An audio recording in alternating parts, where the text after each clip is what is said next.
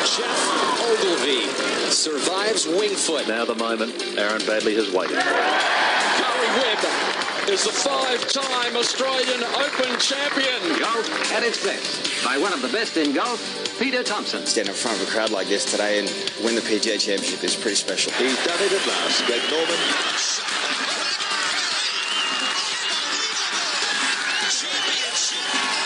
Matt Jones gets his name on the Stonehaven Cup. Leishman to 11 under. Now we've got a new leader, kids. There it is, Adam Scott, a life changer. Coming up next, you have unrestricted access to golf across Australia and the world. Thanks to Golf Australia, we're going inside the ropes. Subscribe now on iTunes or your favourite podcast app, or head to golf.org.au. G'day everybody, welcome to the show. It is Inside the Ropes, episode number 34 on a genuinely huge week in the world of golf. Andy Marr alongside Mark Hayes. Hazy, hard in mouth at times this week for you, big fella? No, look, I have to change it, take it all back in. You are the number one doubter on the Tiger Woods bandwagon. Well, I'm off that wagon. You're off it? Yeah. Look, I still don't think he's going to win a major, so I'll stick to my guns there. But I saw things at the weekend that just made me rethink how he's going. We talked about it last week. Perhaps we should introduce Blakey before we go Blakey, because you want to become part. We need you as part of all of this. Hello, Murray. I'm just laughing at Hazy being in a world of pain there with that bet.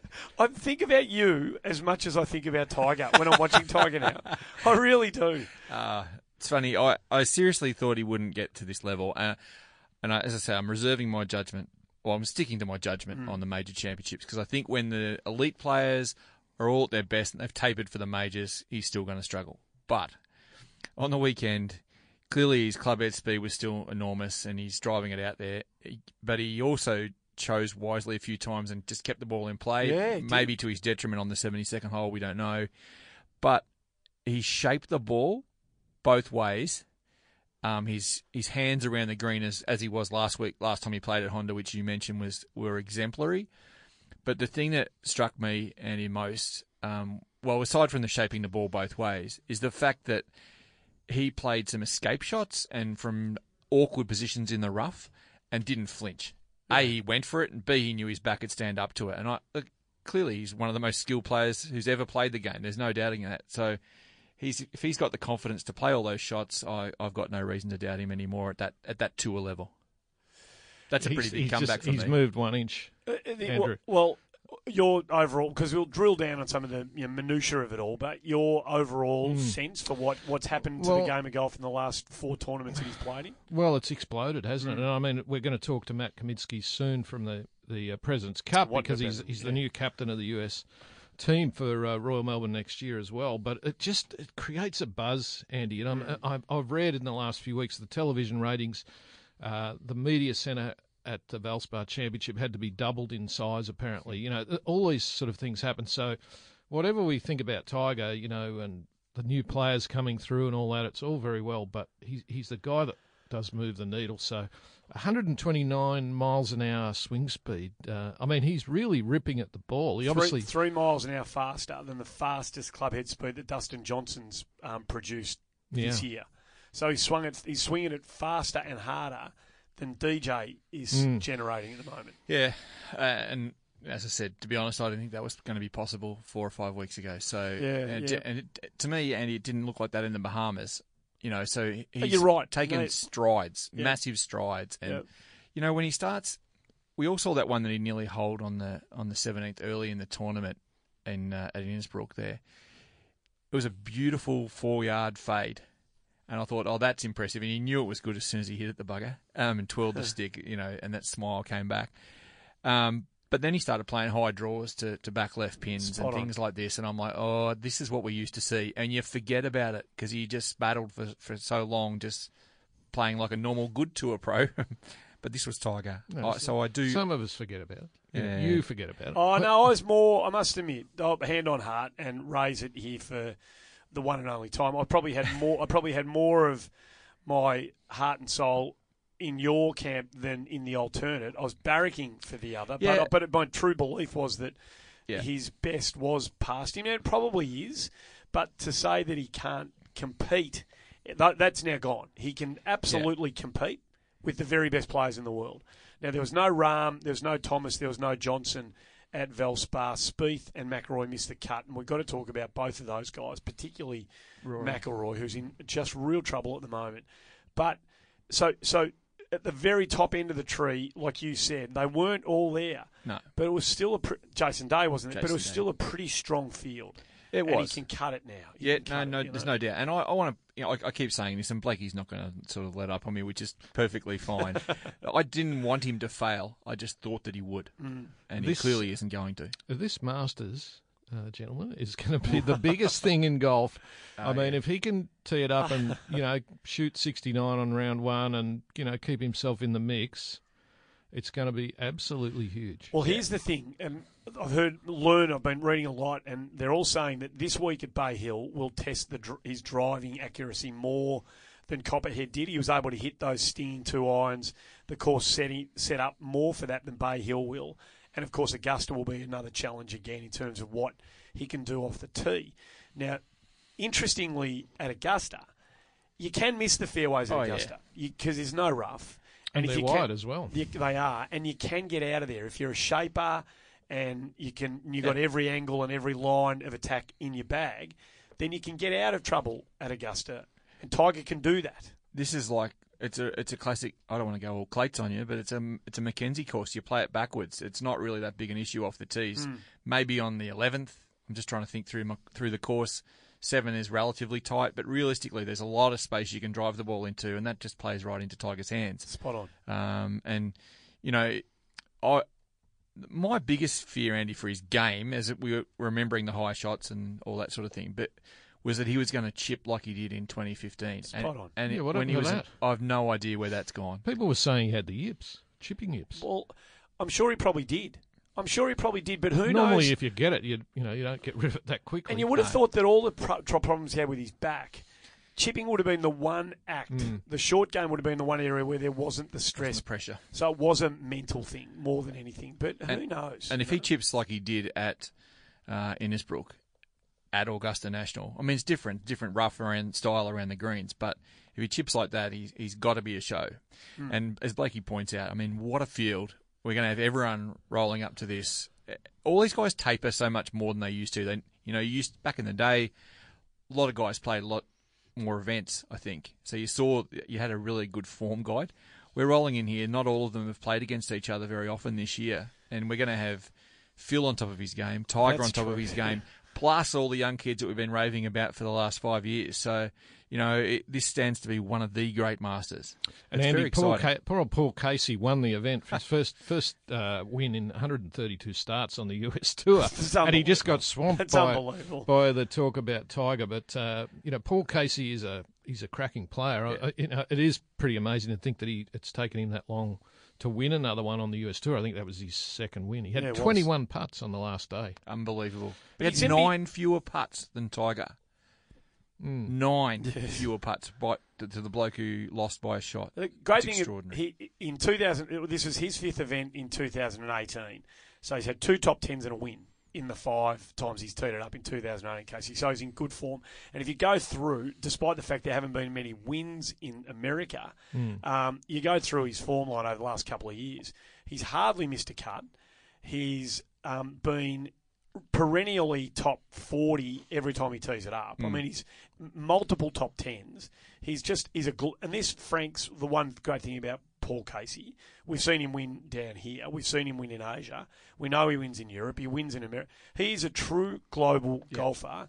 He seems to be. I've never met him, but he seems to be a hell of a nice bloke. Yeah. Every time you see him interviewed, every time you see him out on the course, he's got a smile on his face. He's good for golf. And you're right. We're going to continue to speak about Tiger after we've mentioned as a footnote the fact that Paul Casey won it. But, good luck to him and all the best. And, I think a lot of people in the world of golf were happy to see him absolutely get that win. You know? And he's made a point of going back to the European Tour this year because he's hell-bent on getting to the Ryder Cup team. So he's going to play on the European Tour a bit more and step away from the US, which is ironic that he's just had his big breakthrough win again. So let me ask you two, when he made the putt So thanks, Paul. And Yeah. enough about you Case. for now. Back to Tiger. When he made the putt on 17, Yeah. well, I don't know where you were watching it, but what did you have the same reaction that I had? Yeah, I swore my head off. You've got to be effing kidding me. Like, what am I watching here? I actually didn't see it live because I was away for the weekend, but I've since watched it on telly, and I've been reading that the Twitter sphere just went completely off. Yeah. NFL players, NBA players, Everyone. all around the world, it just went completely ballistic. In fact, I'm going to argue that could be the moment of the golf year so far. No doubt. I agree with that. And from my perspective too, it was like, because I've been saying, I've been maintaining all along that he hasn't got the same mental grip on people.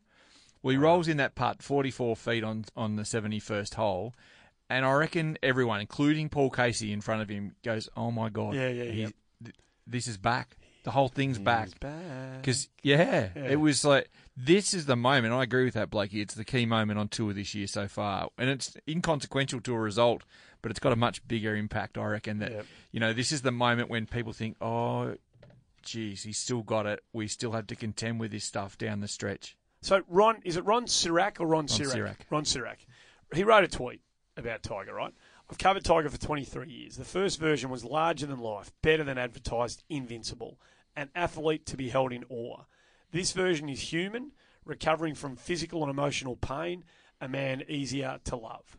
And I thought it just hit the nail on the head for me. And I know we can get all gushy and a bit too, saccharine about all this sort of stuff, but I thought, and I know the American golf writing fraternity and golf broadcasting fraternity, by and large, have an unhealthy relationship with the Tiger Woods, camp and everything. They haven't necessarily been as honest with their reporting about Tiger over the years as they perhaps should have been and could have been, because they want to protect the brand and what it means to golf. Perhaps. I'm not going to speak on their behalf. But I thought that hit the nail on the head. Yeah. I was talking to someone yesterday who, is a sports fan, not a golf fan. And they said, I'm finding it much easier to associate myself with Tiger now, to find a link with him because he's smiling again. And when you think again, well, when was he last smiling? And it's actually so long ago. It's like back in the 90s. Yep. When he was, he's got the ability to turn on the charm like that at the drop of a hat. But since he was regularly smiling, it's 1998, I reckon. Totally agree. It's such a long time ago. And I think people like smilers. I think people associate better or find themselves aligned to people who smile and are bright. Yeah. Yeah, Phil Mickelson is definitely more popular if you go out on a golf course in America at a major or something like that at the Masters. He's more popular than Tiger. Tiger's sort of viewed as a bit of a cold killer, which is probably what he is. Yeah.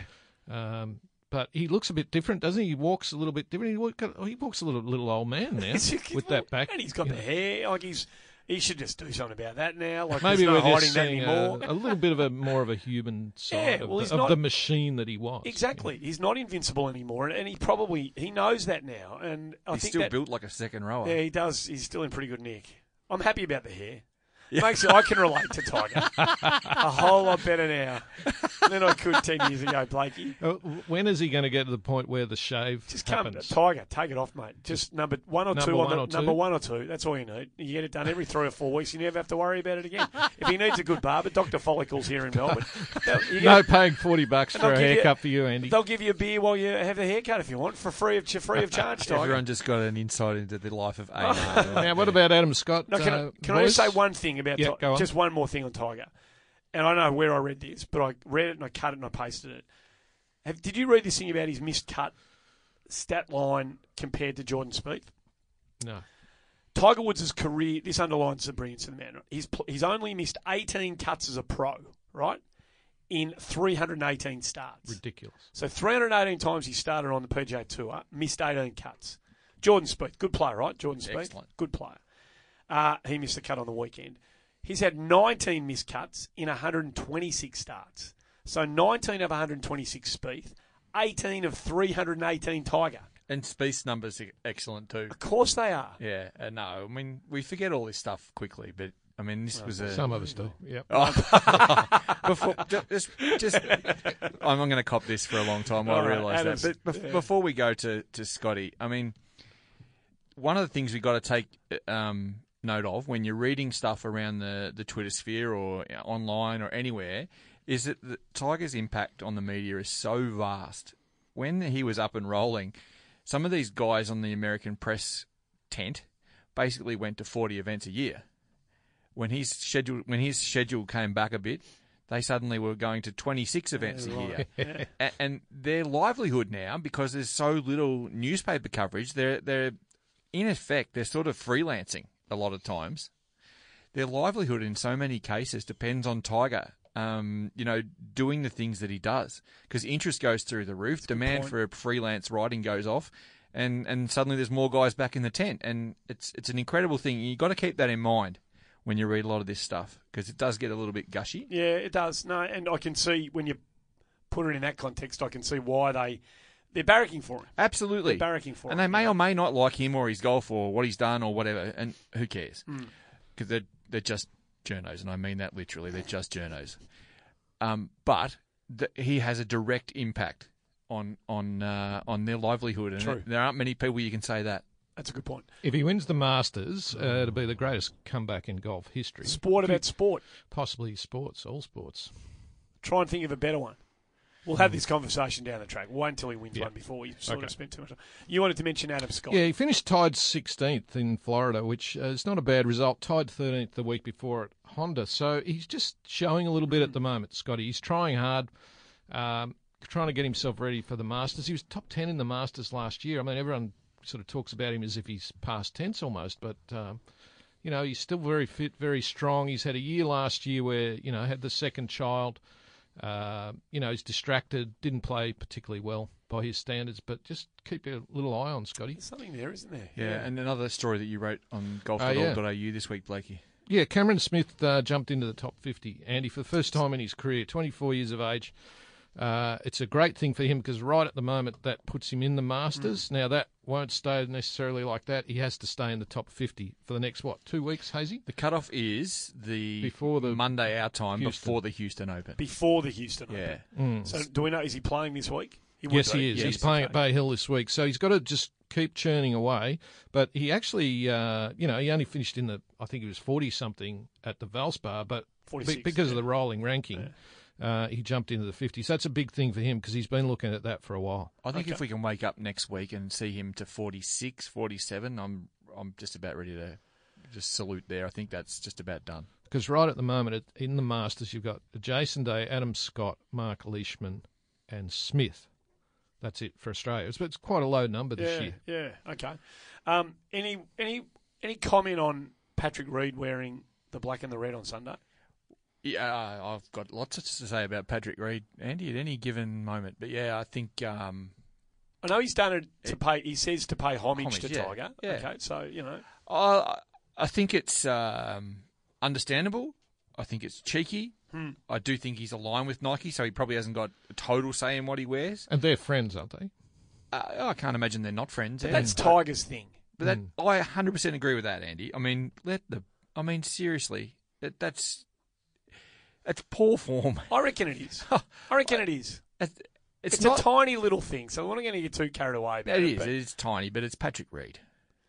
I was hoping there'd be a playoff. At one stage there was shaping that it could have happened, that he could have got one ahead of Casey and Tiger could have done a couple of things down the stretch. And imagine the two of them shaking hands on the tee and Tiger looking at him wearing the black and red going, yeah. What would Tiger... I mean, honestly, what would Tiger have thought? Again, I know there'll be people listening, come on, fellas, there's better things to talk about than this, but there's just something about it. I thought, I don't know whether I want to like what he's doing or not. I tell you what, as I've always liked Tiger, and we've gone down this path already, this little podcast, but I've never warmed to Patrick Reed, so it's going to take someone a lot of convincing Patrick, for me. I'm a world top 5 player, Reed. Who right at this moment is ranked, let's just have a look at somewhere 23. 23 in the world. There you go. Yeah. He's a good player. He's a good player. But he's a good player.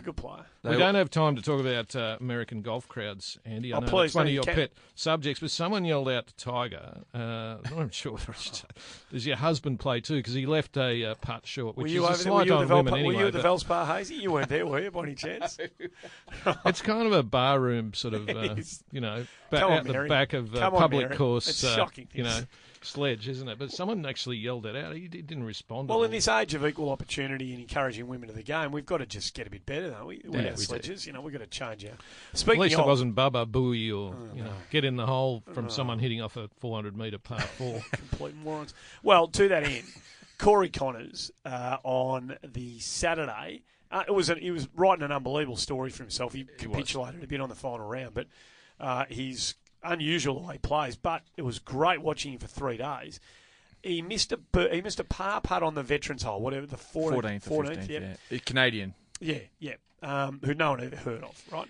So he missed a par putt as all the Americans and Tigers sort of gathering around him, and as the putt slipped by the hole, all you could hear almost a chorus. USA, USA, coming from the gallery, directed straight at Corey Connors and the delight that a Canadian had missed a par putt that gave an American, according to them at the time, a chance to win the tournament. Now, Brits ended up winning it, so cop that.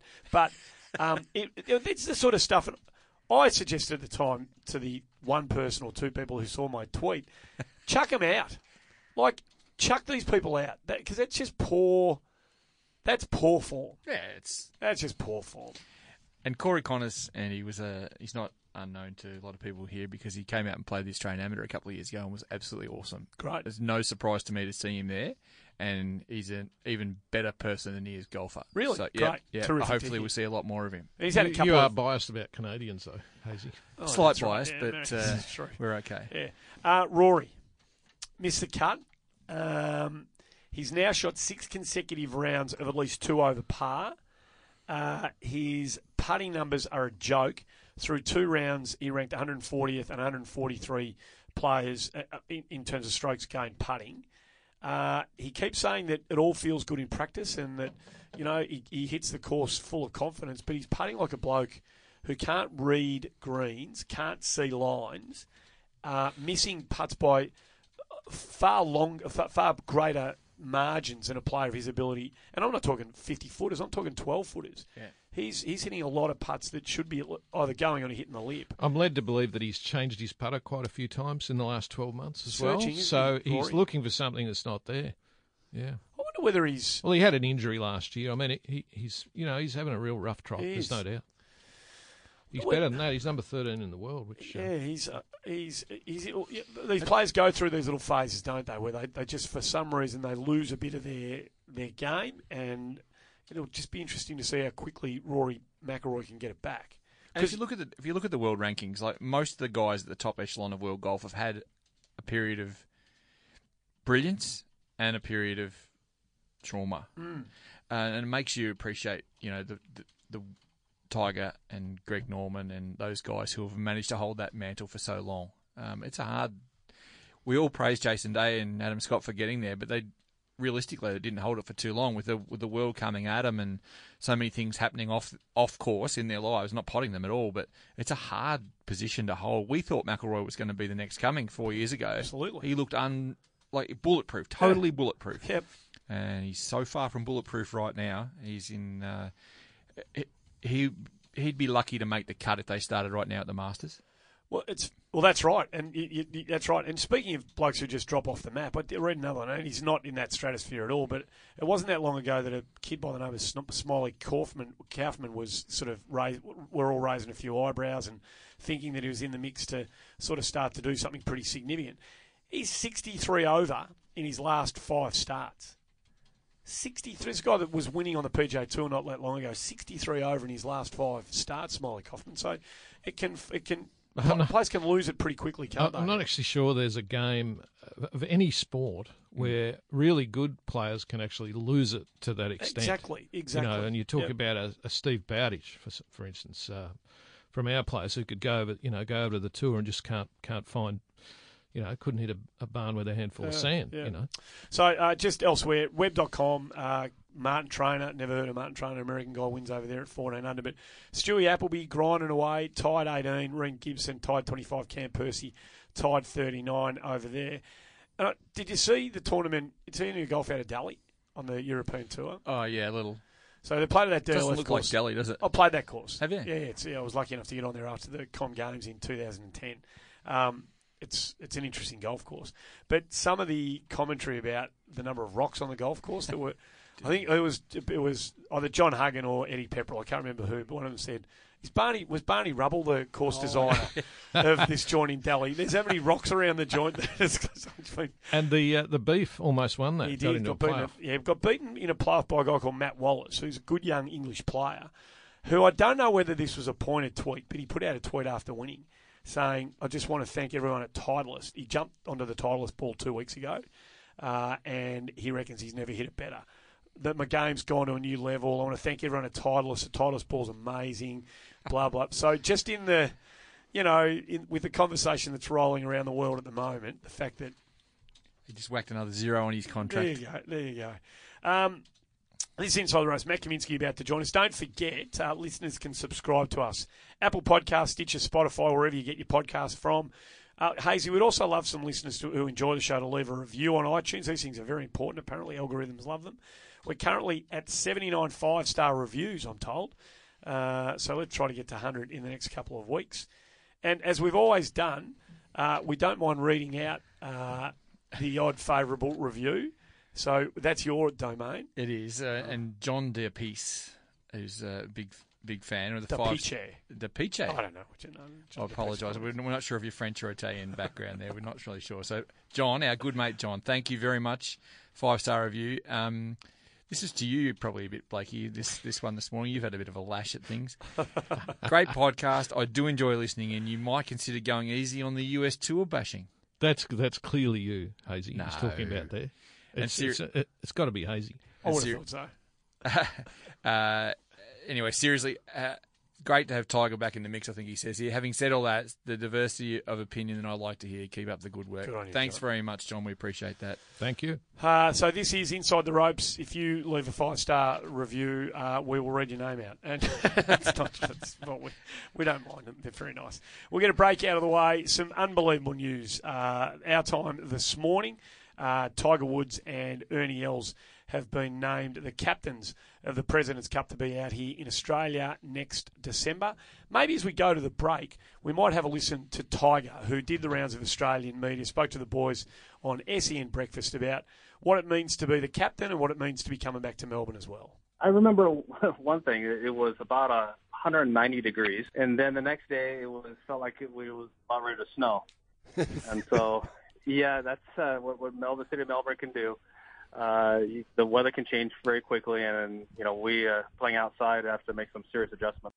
Playing the last, man, it felt good to be able to have an opportunity to to force a playoff, but just to be in the mix again. Yeah. It's been so long since I've been a part of a golf tournament on the back nine on a Sunday. And it just felt so great to be a part of it again. Hi, this is Sherelle McMahon. Swing Fit is the fun, healthy, social way for women to get started in golf. You'll learn the basics of the golf swing and how to putt over a 6-week program and get your whole body moving through yoga and Pilates-style exercises. You don't need any golf knowledge or equipment. Simply turn up in comfy clothing and get started. You'll be surrounded by like-minded people and receive constant support. So get outdoors, meet new friends and learn a sport that you can play for the rest of your life. To find a program near you, visit swingfit.com.au.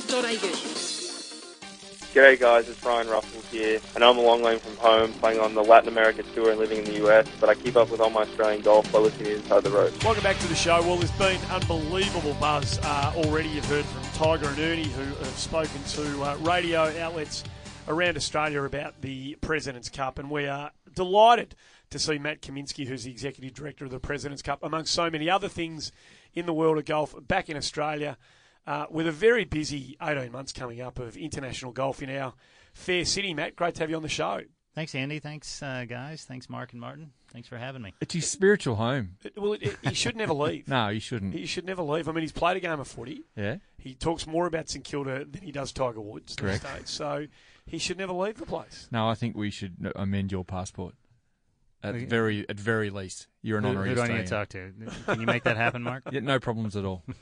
Have you picked up any sort of accent, Matt, when you go back home to the States? Do you people say, what's that? Yeah, twang my in your voice? wife gives me a hard time when I'm here. I start, how you going, and what's going on, and she's like, good. you just start to talk Australian when you're here, and when it depends on who you're talking to. Even the suburb you moved into, you call it Bowie. I'm in Bowie, yeah.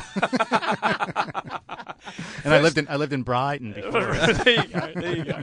Now, the most important question I have for you, and there's a lot to talk to you about on the way through to end of next year when President's Cup gets here, but where'd they get the kangaroos from for the publicity shoot over in the States? From the zoo over there in Orlando. So I think it was from actually Disney, the Disney zoo. So yeah. Any issues over there that we need to know about? No. I think one might have had a little bit of an accident on her knee, but we'll see.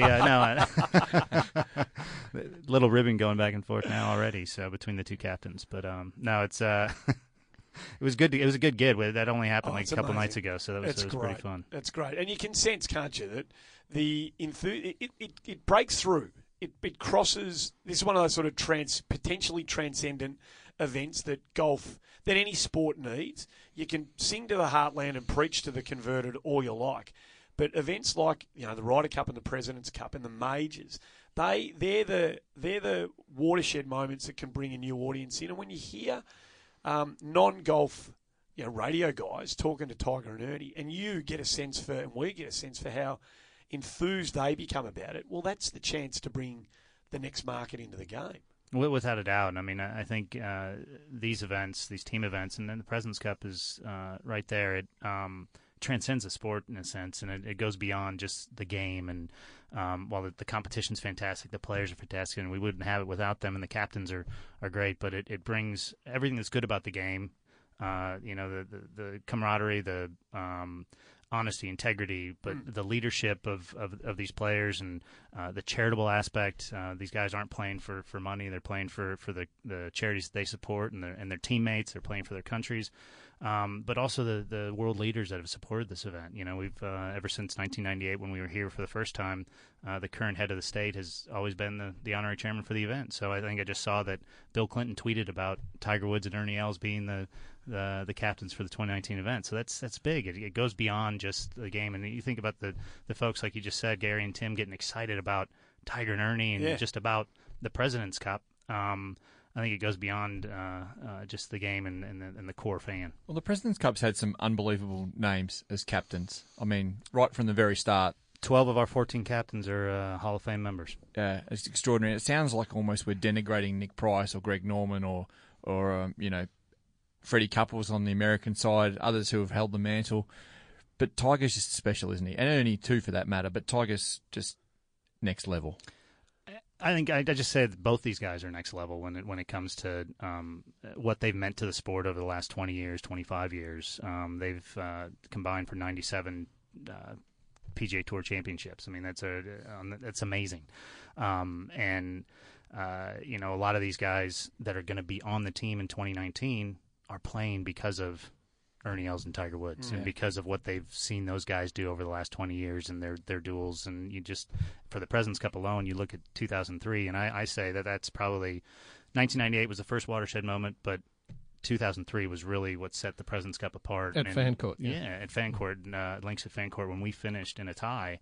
It showed that the event can do that. It showed that it was bigger than just the competition. And, these guys, while they battled it out, they came together and said, this is what's good for the game of golf. We got to finish in a tie because this is about the teams and about our charities and about what's good for the game. Still one of the greatest matches you could ever wish to see. I mean, I was there. Were you really? I was there. So what was it? What must have been unbelievable. It's one of the best things I've ever seen. So they played they drew the names out of an envelope. Gary Player and Jack Nicklaus pulled the names out of an envelope, and we all basically knew who it was. Because if you think back to 2003, Ernie was in a bit of a hot streak at the time, and he was really challenging Tiger as the best player, really. So Tiger had obviously had that 2000 period where he was unstoppable, but Ernie was really playing exceptionally well. They come out, they play. It's getting dark. They play 3 holes of a playoff, make some unbelievable putts, both of them, but made incredible, par-saving putts and stuff like that. And it got too dark. And I remember Bernie Pramberg from the Courier Mail and I we were out there with the crowd on the third green, I think it was, as they had to sort of try and work out what to do with the event, and they decided to call it a tie. But it was absolutely one of the best things I've ever seen.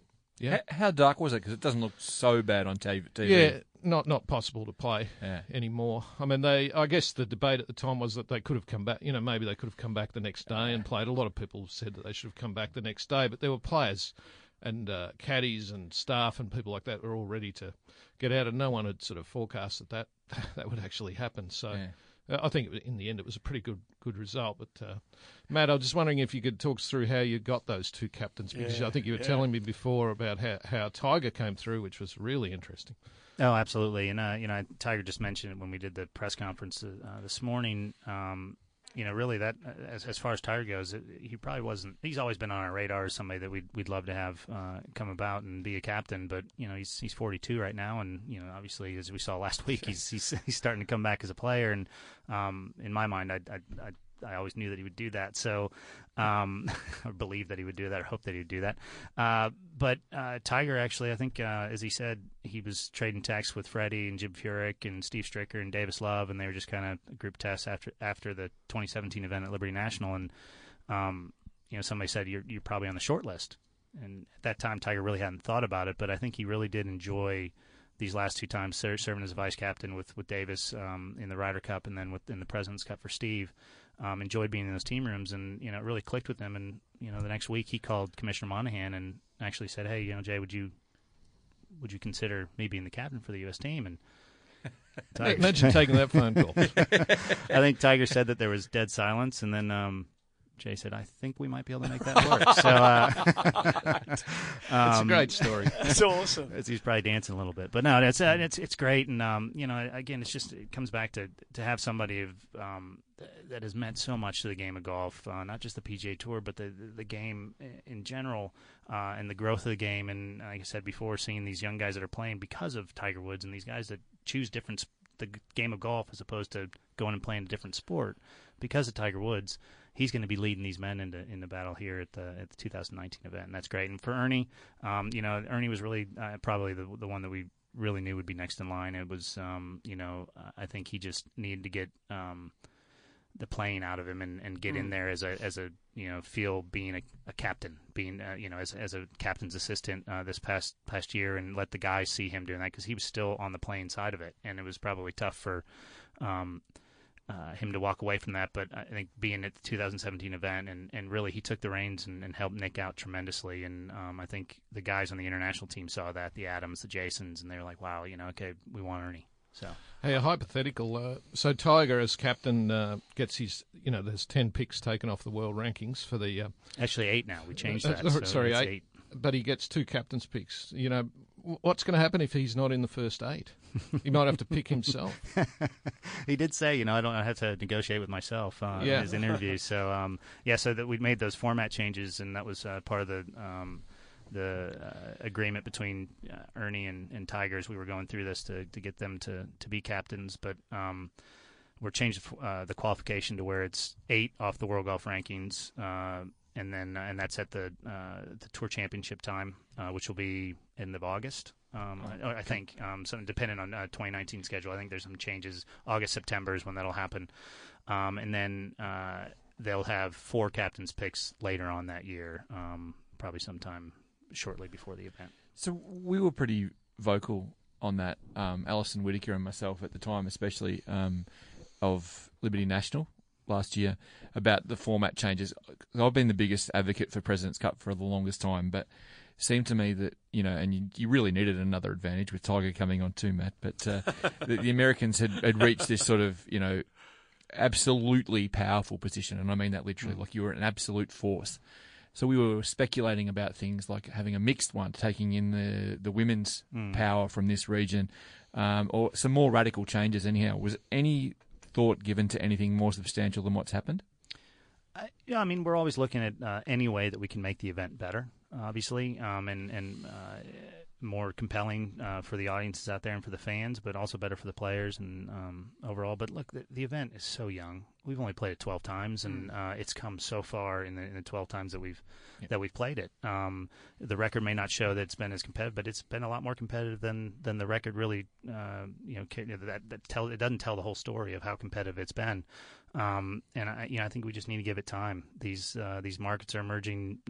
We've got golfers coming up that are so young and from so many different places that are going to play well. And the international team, I think they're gonna come good, and they're gonna start playing. And I know Ernie is ready to bring these guys together more often in advance of the event and really try to get them to come together as a team, because that's been the knock for a long time, is that the U.S. guys, they get to play together all the time, and they get 2 shots at it every other year, or every year basically they get a shot at it, and it's harder for the international team bringing cultures together and stuff like that. But I know that Ernie's focused on that, and he's going to make sure that he's going to bring the guys down here that want to be here and want to win and want to play on that team together. So would we ever look at other things? I think it would be another event. I don't think it would be the President's Cup changing to that. Okay. So just pushing on from what you just said there, different tack to my previous question.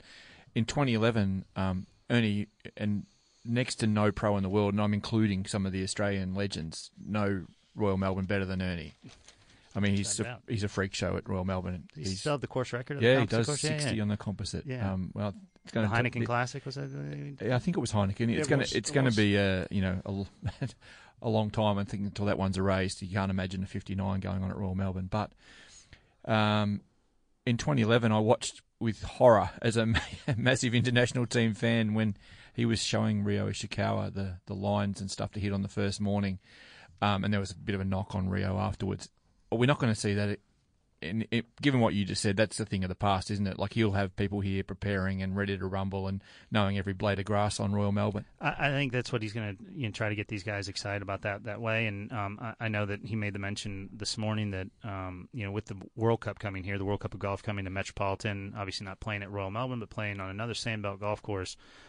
He's going to encourage his international players to play for their countries and come down and play in that format, and just to get a feel for the Sandbelt golf courses. And so hopefully they come, and they might go play a practice round over at Royal Melbourne during that time, but in advance of competing in the World Cup of Golf. So to get those guys from Thailand, from South Africa, from Australia, obviously, but you get the guys from all the Japan. You saw Hideki and Rio play here last year in 2016, and they enjoyed it. And I think with Ernie's pushing, hopefully they'll come back and support the World Cup of Golf and in advance of the President's Cup in December of 19. So he mentioned, other than the World Cup, Ernie mentioned that he'd like to see the international team play some foursomes and 4 balls before he gets here. Have you spoken to him about that? How do you envisage that happening? No, I haven't spoken to him, but I know that our teams back in the States have spoken to Ernie about ideas of ways to get these guys together more often, outside of just at a practice round at a golf tournament or something like that, at a tournament that they're all competing in. So there's ideas floating around, but I know Ernie's going to make sure that when they do show up here in December of 2019, his team's ready to go. More broadly on the PGA's kind of vision going forward, and it's a really busy schedule, but is there a willingness to embrace more team golf outside of the major teams events, to incorporate some team event play within the PGA Tour schedule? Well, we had the event, the Zurich event in New Orleans that went to that format last year, I think it was. And, it's great to watch. It's great, and I think it's different for the fans. That's what makes these events so great for fans, for players, is that it's different. It's going out and playing a different type of golf than you're used to playing. Obviously, you guys play Stableford here all the time, and but that's not something that we do in the States very often, and so it's unique. And I think these guys to be able to come out and play in that format and do it, I think we'll always look at. But the traditional 72 stroke play, I think that's what really is the best test of a champion golfer. So I think that's always going to be the tried and true tested format. Can I just going back to something you were saying about Tiger before, what he's meant to the game? We won't hold you for too much longer, but I wonder whether anyone's got a sense, or any more than that, maybe an insight into what these guys meant to Tiger, and that's why he's so committed to participating in Ryder Cup as player, obviously, and now assistant captain of the President's Cup. I mean, when he was, kind of estranged from the game, I wonder how tight the bond was between he and a lot of the guys that he competes with and against. And I wonder whether that somehow gives him that unbreakable link to representing American team golf. Oh, I would undoubtedly. I mean, I think he keeps in contact with all these guys. Yeah. And, they're texting each other all the time. I think I mentioned before. I think Justin Thomas mentioned it after that Honda Classic when he won. Going into that weekend, except the last day. Right? Yeah. He'd always get that text message when he's leading or has a chance to win from Tiger. But Tiger was in contention too, so he didn't get a text message from Tiger. So that was a great story, wasn't it? It was a great story. They're good friends. I mean, and then you look at the guys that have been captains before, and the guys that from that generation, the Freddie Couples, the Steve Strickers, the Jim Furyk's, Davis Love. That's how that came about for Tiger to be here. And these guys communicate, and they're just good friends off the golf course. And yes, I think Tiger had the itch to get back and be a part of. He enjoyed that side of the game and that opportunity to be in that with these young guys. And I think for these young guys that have really started playing the game because of Tiger and Ernie, but because of Tiger, it's going to be an amazing, I think, just scene to see. Oh, there's no doubt about something that. to see just how that all unfolds over the next 19 months. Yep. You can see the reverence with which he holds Arnold Palmer's event this week. Like he's spoken about, the desire to get back there and just honour Arnie because he hasn't been able to do it since before Arnie passed away. I think it was 2013 maybe when he last played and won. How many times he won there? 8? 8, I think. 8 times, yeah. And you can hear, obviously Arnold's got a history with the President's Cup and all these guys that Tiger reveres. They've all come through a sort of a lineage of President's Cup in the last 25 years, haven't they? So yeah, I mean these guys grew up. So this generation that's playing in the President's Cup and Ryder Cups now, they grew up watching Tiger in the President's Cup, and they saw the 2003 event and Tiger and Ernie. The Jordan Spieth and those guys saw him. Yeah, those guys go down in that playoff, and I think going back to just Arnold Palmer as he captained the event in 1996 as a winning captain at Robert Trent Jones in just outside of D.C. He. Tiger made the comment that he needed to get onto his other commitments at Arnold Palmer. That's why he wasn't going to do anything more here because he wanted to give their free air and stuff like that. But also, I think he made that comment on the radio this morning as well with the other guys that he didn't want to focus on the Masters until he got through Arnie's event. That was interesting. That's why he's here. Yeah, he wants to focus on Arnie's event. This is I want to pay homage to him to some respects, and I think he reveres those guys, so that's great. That'd be very tough for you, Matt, if Tiger comes out, wins the Masters this year, then wins the Masters next year, gets back into the top few, and then he's coming down to play in the President's Cup. That'd be really tough. It'd be so tough, wouldn't it? It'd be tough for all the golf fans down here too. Sure. But hopefully, what sort of crowds would you expect at a President's Cup here, and what were there last time? I remember there were a lot of people out there. Oh, we had a lot of people out there. And there's not a lot of golf really when you think about it. There's only 30 matches now. Back in 2011, we had 34 matches. So we've gone backwards since then. But I'd say our goal is to have more people than we had in 2011. So our goal is to raise the bar and attract more fans, different people, different fans, not just the core golf fan. We want people. This is a big event. It's not just golf, and I think you see that when you go to other big events around the world and globally.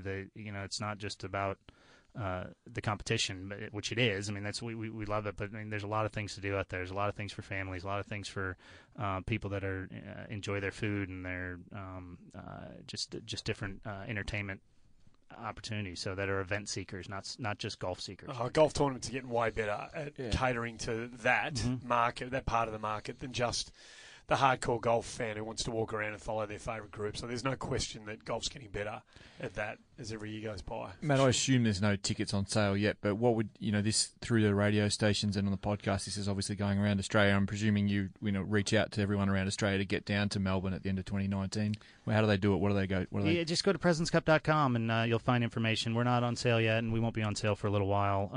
But I do encourage, if you're a golf fan, but even just an event fan, as we look towards the World Cup of Golf in November of this year as well. So that's your first glimpse of getting some of these. There you've got 56 best players in the world from 28 different countries playing for a big amount of money, but also playing for their countries, coming down here. You should, to support them. You get the Europeans that'll be down here, and the field that we had in 2016. I think it's only going to be better, especially when you got a captain like Ernie Els encouraging those guys to come down and play that could possibly make the President's Cup team. So we got two great world-class events coming over the next 18, 19 months to Melbourne, and that's just indicative of this the Great Sandbelt region and what Melbourne does for events and what the state of Victoria does. So we're excited about being here, and I think people got some great opportunities to see the best players in the world.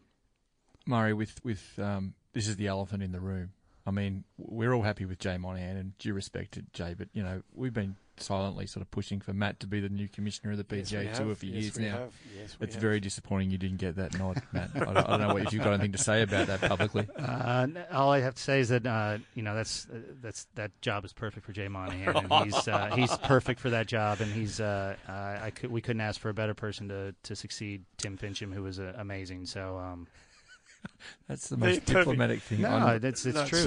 He's amazing, and you guys will get to know him. He'll be down here before the event, and you couldn't ask for somebody who's got better forward thinking and taking the PGA Tour to the next level. Really, I mean, Tim brought it to where it is. Dean before him, and Jay is going to take it to new heights. He's amazing. So, in all seriousness, though, like he's been a massive advocate for taking the tour around. He hasn't got there, perhaps, to Australia yet, but.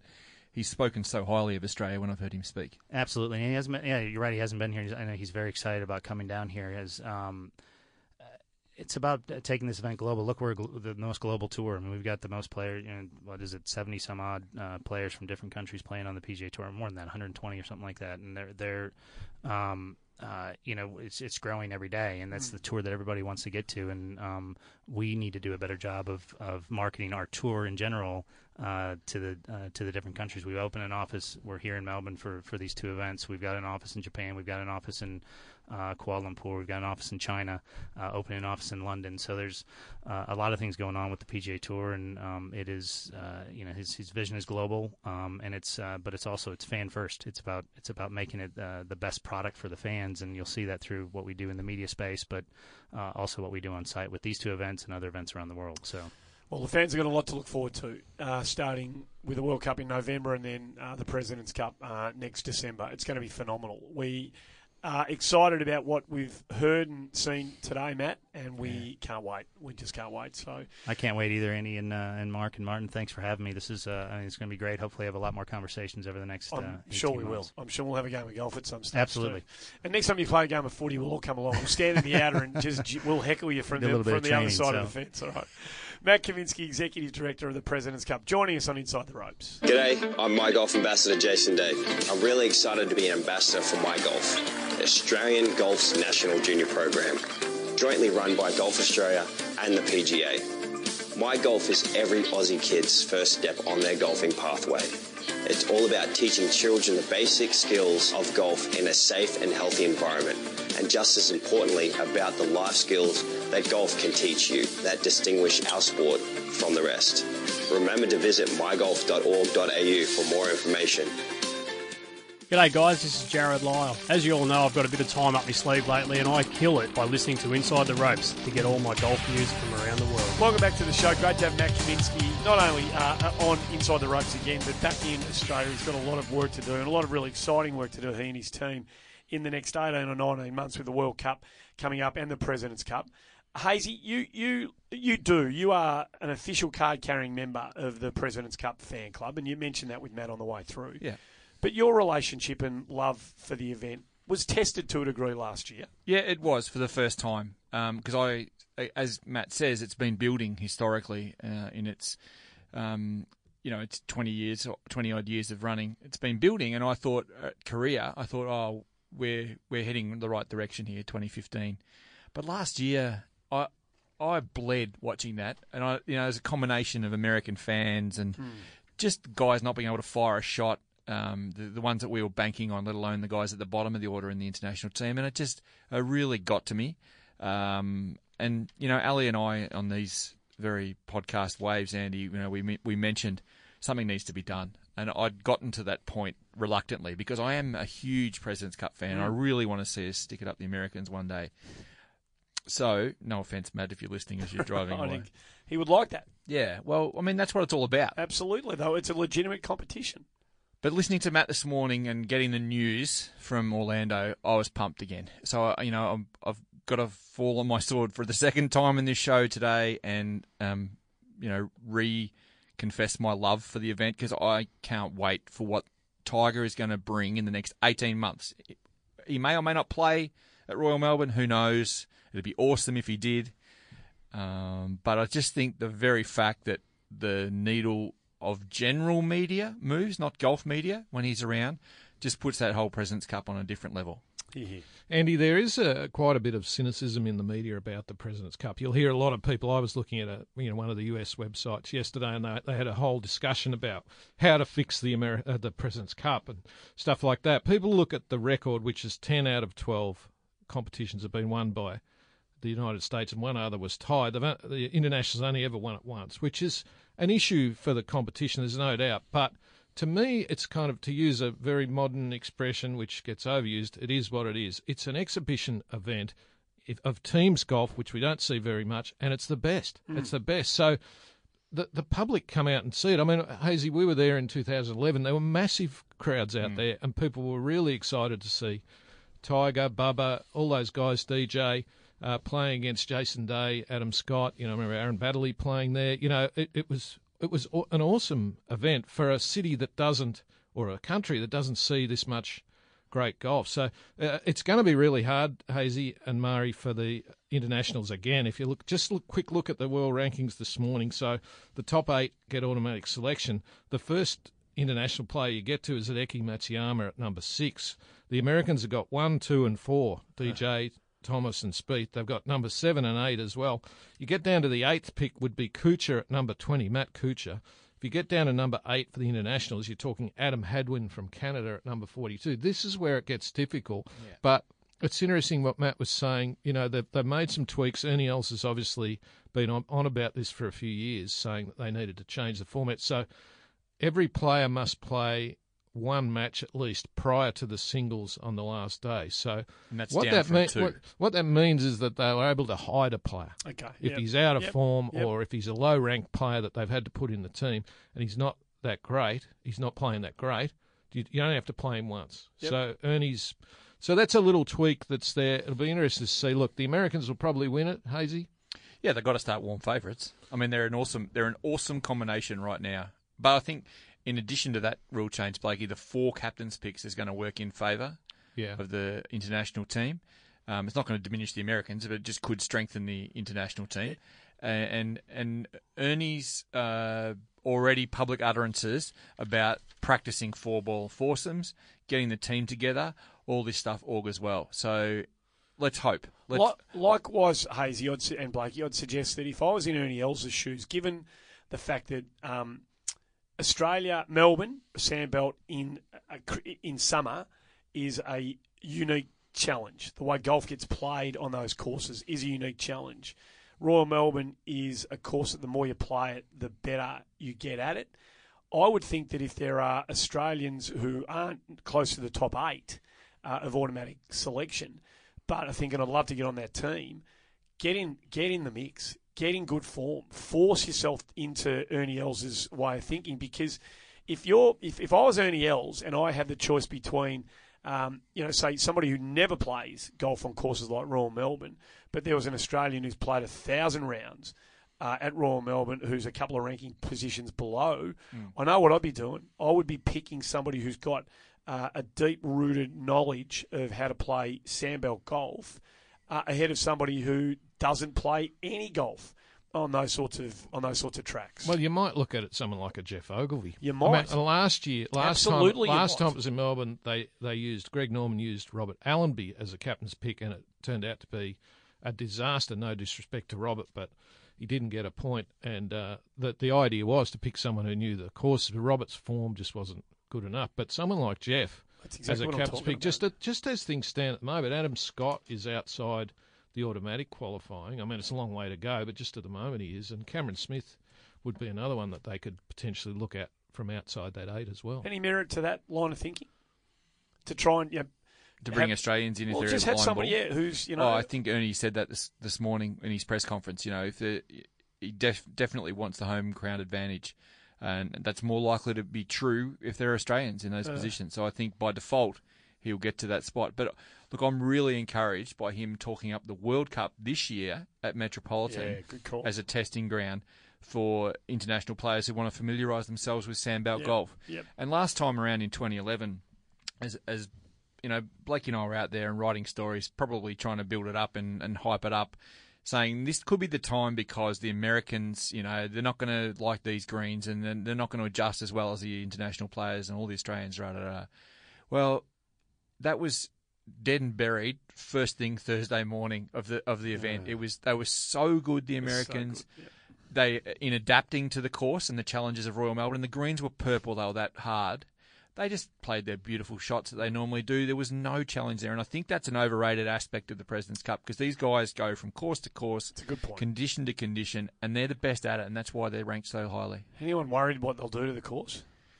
Oh, if it's calm, absolutely. I mean, Gurney shot 60 there, so that was a long time ago now. Yeah, look, clearly it's match play format, so we won't see that number. But with the attacking 4-ball, if it was calm at Royal Melbourne, it would explode the ball debate all over again. I'm sure because they can play the course in the air.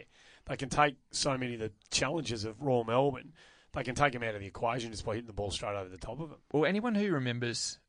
We don't want to get stuck in this ball thing again, but anyone who remembers Royal Melbourne's layout at all, so number 1 West, which will be 17 on the President's Cup course. Adam Scott, for me, it's a driver and a 5-iron roughly.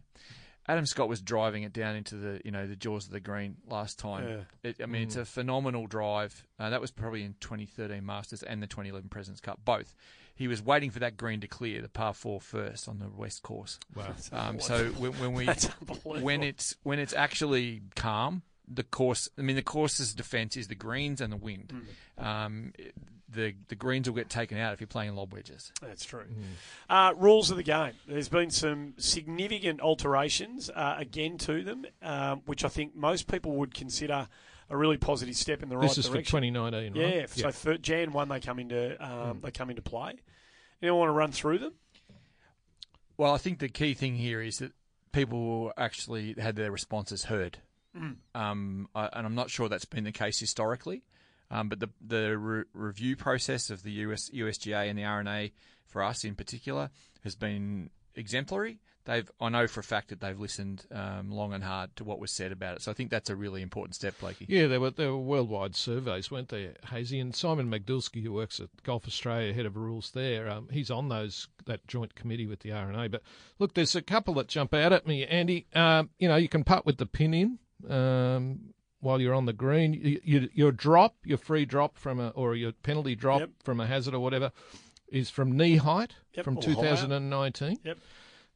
You can move an impediment in the bunker or a hazard. You've got 3 minutes to find a lost ball. Previously 5. That's an interesting one. What do you think about that? That's not long, is it? And the lost ball rules changed also, Gazelle, because yes, stroke and distance. Yeah. So it's not a rule change, but clubs will be allowed to have a local rule that if a player hits a ball into the mulga, walks up and can't find his or her ball, they'll be able to drop it there and take a two-shot penalty. Yep, exactly. Yeah, so it's normally, And the point is that where the ball went out of bounds. So it's not where it came to, it's where it crossed the hazard. So... Hey, see, these are all on the Golf Australia website, is that correct? They are. Golf.org.au? They are, and the story's headlined at the moment, final rules changes for 2019 confirmed. And I think the key aspect, because some of those things haven't changed from when they were flagged last year, but the key aspect of the things that have changed are the dropping procedure you've already mentioned. Yeah. And the one you just said then. But, stroke and distance, the double hit. The removing a penalty for a double hit is also very important. I don't think that happens too often, and I can't imagine it being sort of intentional ever. So I think it never is. Exactly. I think that's a rational one. And also the distance you can drop, which makes perfect sense here. Take out the putter out of your bag, and you can drop it in relation to your longest club in your bag. Yep. So no having to measure 20 inches or 80 inches, which was stupid that it wasn't metric anyhow, but this is a practical solution. And I think some of these things in golf have been impractical for too long, and this is a really good sign that they're actually listening to what's being said and what happens on the golf clubs around the world. One club length relief for a free relief, and it's 2 club lengths for a penalty drop. So it all seems to make sense. Yeah. They're just sensible, practical, rational decisions that make the game easier to play. a bit quicker. The out-of-bounds rule, I think, makes it a whole lot quicker. Yeah, you don't have to get going back to the tee, stroke rounds.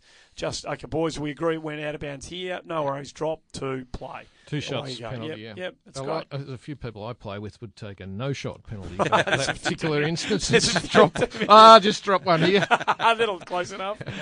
There's been a lot of movement in the women's game and from an equal opportunity perspective as well. I know you two, and it's all you can all read all about this on the Golf Australia website as well. It's been talking about the rules, and then you overlay it with what's going on in the equal ops area and women's game. Vision 2025. Yeah, two big things in Vision 2025 this week, and maybe I'll bring the first one, and you can talk about her. Golf Australia has announced it's a new position, and again, talking about the R&A, they've helped fund this, and we're very grateful for that. But it's all about putting women in high positions and having an impact in attracting women and girls to the game. And I described it yesterday in the story we wrote announcing the appointment, Andy, as a coup.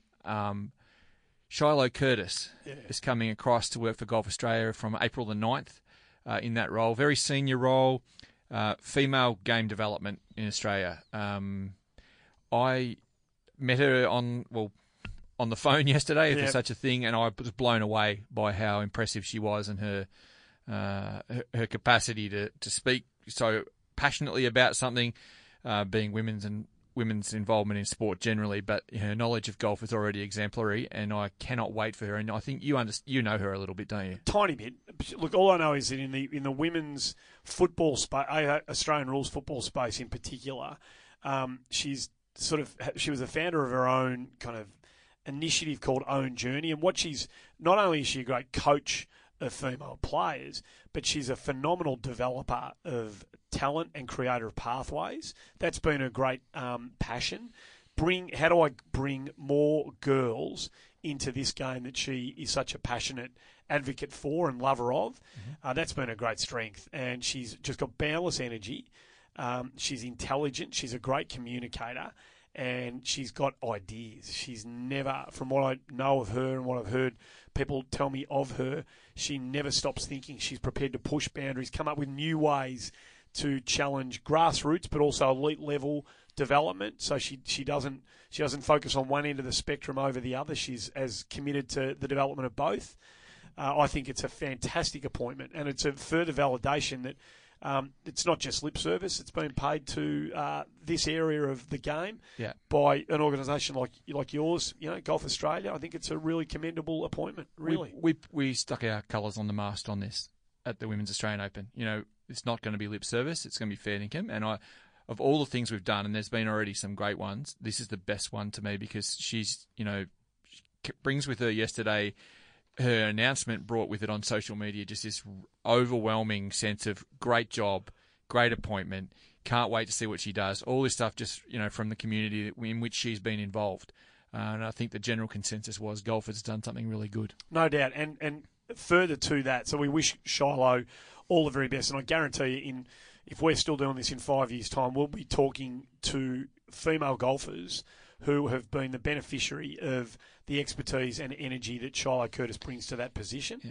And so the second big thing yesterday in Vision 2025, keeping the momentum going, is something we spoke about late last year in the podcast, and it was announced at Huntingdale yesterday. It was a special presentation there by the Victorian Equal Opportunity and Human Rights Commission, in conjunction primarily with Golf Victoria, but also with assistance from Golf Australia, to reveal a new equal opportunity in golf document.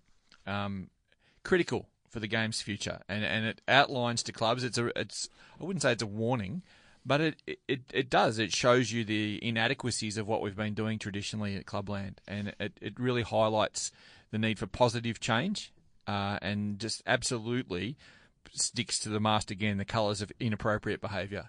I think that makes the point in that document, from what I've read of it, also that from a club's point of view, if you aren't offering equal opportunity to all your players, men and women, girls and boys, you are susceptible to legal action. You are. And apart from that, it's the right thing to do anyway. Of course, that's right. That's just the right thing. You're right, Blakey. Yeah. Spot on. It's really important, and it's a brilliant document. It's enforceable now in Victoria, and it soon will be around Australia. Okay, so there's some really positive strides being made in both of those areas in recent times.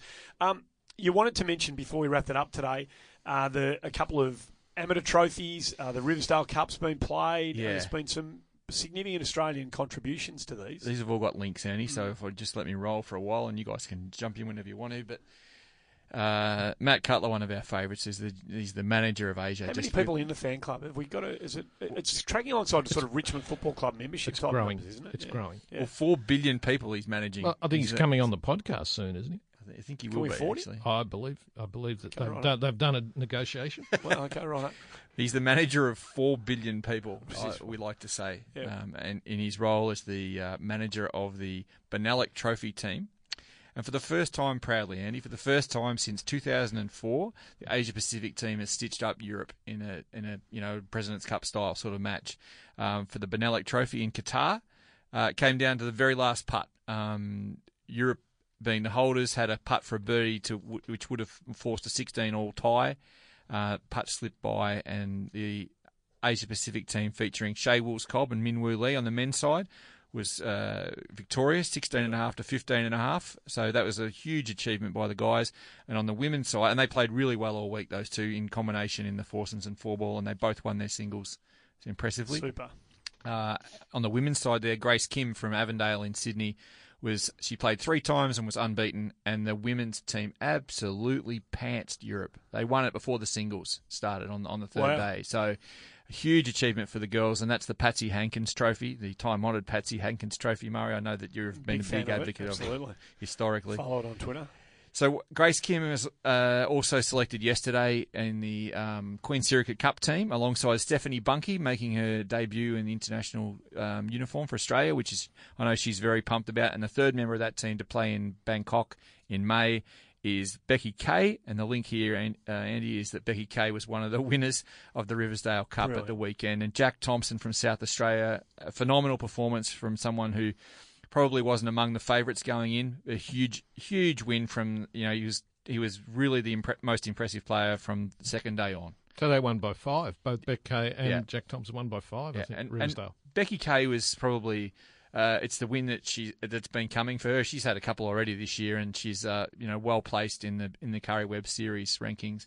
Probably expected a bit more of her though. She's she's been around the place, and now that she's focusing beautifully on her golf, she's going to come through, no doubt. But Jack Thompson, a bolter really from Adelaide, just fantastic golf. And as Blakey says, he won by 5 convincingly with pressure from the last 3 rounds. Full credit. Well, it's a name that's used to being up in lights in the sort of the Australian consciousness, isn't it, Jack Thompson? Absolutely. So maybe we've got another one. Hopefully he just keeps it to the golf course, doesn't expand his reprtoire the way Jack Thompson, the actor, sort of got involved with some of the capers that he got himself up to, some of the peccadillos that he embraced on his way through, Blakey. That's more your go than Hazy and I, that sort of stuff. Oh, come on, mate. Give me a break. I can see you on one of those calendars, Blakey, that Jack Thompson sort of availed himself off. With a footy in front of the appropriate spot. Hey, there's a couple of things that slipped through. The LPGA is back on this week in Arizona, the Founders Cup, where they honour all the founders of the organisation, stuff like that. And I noticed there's not many Australians playing. Sarah Jane Smith was the only one that I could see there. But they're only 2 weeks out from the ANA Inspiration, which is the first major of the year. And we were watching particularly Minjee Lee very closely, but others Rebecca Artis too, we had on the show well last week, so we're desperately keen that she gets her name up there as quickly as she possibly can. And it's Bay Hill this week in Florida, which is Arnold Palmer's tournament. And Mark Leishman is defending this week, but Jason Day's an interesting one. First time he's played in a month. So he's had 2 starts this calendar year and finished first and second. Then he's had a bit of a break because he's obviously working towards Augusta, so he's back playing this week. One guy that's not playing this week, Hazy, which might interest you, is Rod Pampling. Now, there's a story that Doug Ferguson, who's a veteran golf writer for the Associated Press in the States, put out this morning. Pamps normally plays in the Bay Hill whether he's qualified or not, because Arnold Palmer, who previously ran the tournament, would invite all the past winners like they do at Augusta. It was part of his thing that he liked all the past winners to come, and Rod Pampling won that event in 2006. Not invited. So because Arnie's not around it, Pamps is quoted in the story saying he's quite disappointed because Arnold used to make sure he invited all the past winners, and he's not playing. So there you go. Well, that's shoddy. That's poor form. Yeah, shoddy form. I agree. Well, that's kind of, as the Americans would say, that's kind of pooping on the legacy a little bit, isn't it? You know, We'd use another word, but there's kids listening, so we won't. But that's not. No, you shouldn't forget traditions just because the founder is sort of. Because I want to get Smiley Kaufman in the field. Yeah. And I suppose I should mention, Andy, that Hazy and I are going to play at Royal Melbourne Composite this afternoon, just to get you fired up a little bit more, because you're going to be sitting there doing your radio show. He's gone silent. Why would you do that? Why would you do that to me? Just as a parting gesture. We'd had fun. We've been great with Matt Kaminsky. We'd had a lovely time. And you go and do that to me. That's it. Hit them well, you two. Are you both playing together? I don't know. No, you probably won't. But it'll be great. I'm so filthy about it. Anytime you get a chance to get out there on the composite course. At least you got a dirty day. It's a shocking day for it too. 21 degrees, slightly overcast, not a breath of wind. Yeah, no, I think the 60's in danger. Perfect conditions for it. I expect one of you folks to tear it apart. Been fun again. Okay. We'll do it next week. Thanks, mate. Hazy, all the best. Blakey, thanks for being part of it. Great to have Matt Kaminsky on the show. There's a lot to look forward to, folks. Hopefully you're as excited about it as we are here at Inside the Ropes. Thanks for listening. We'll be back to do it all again next week.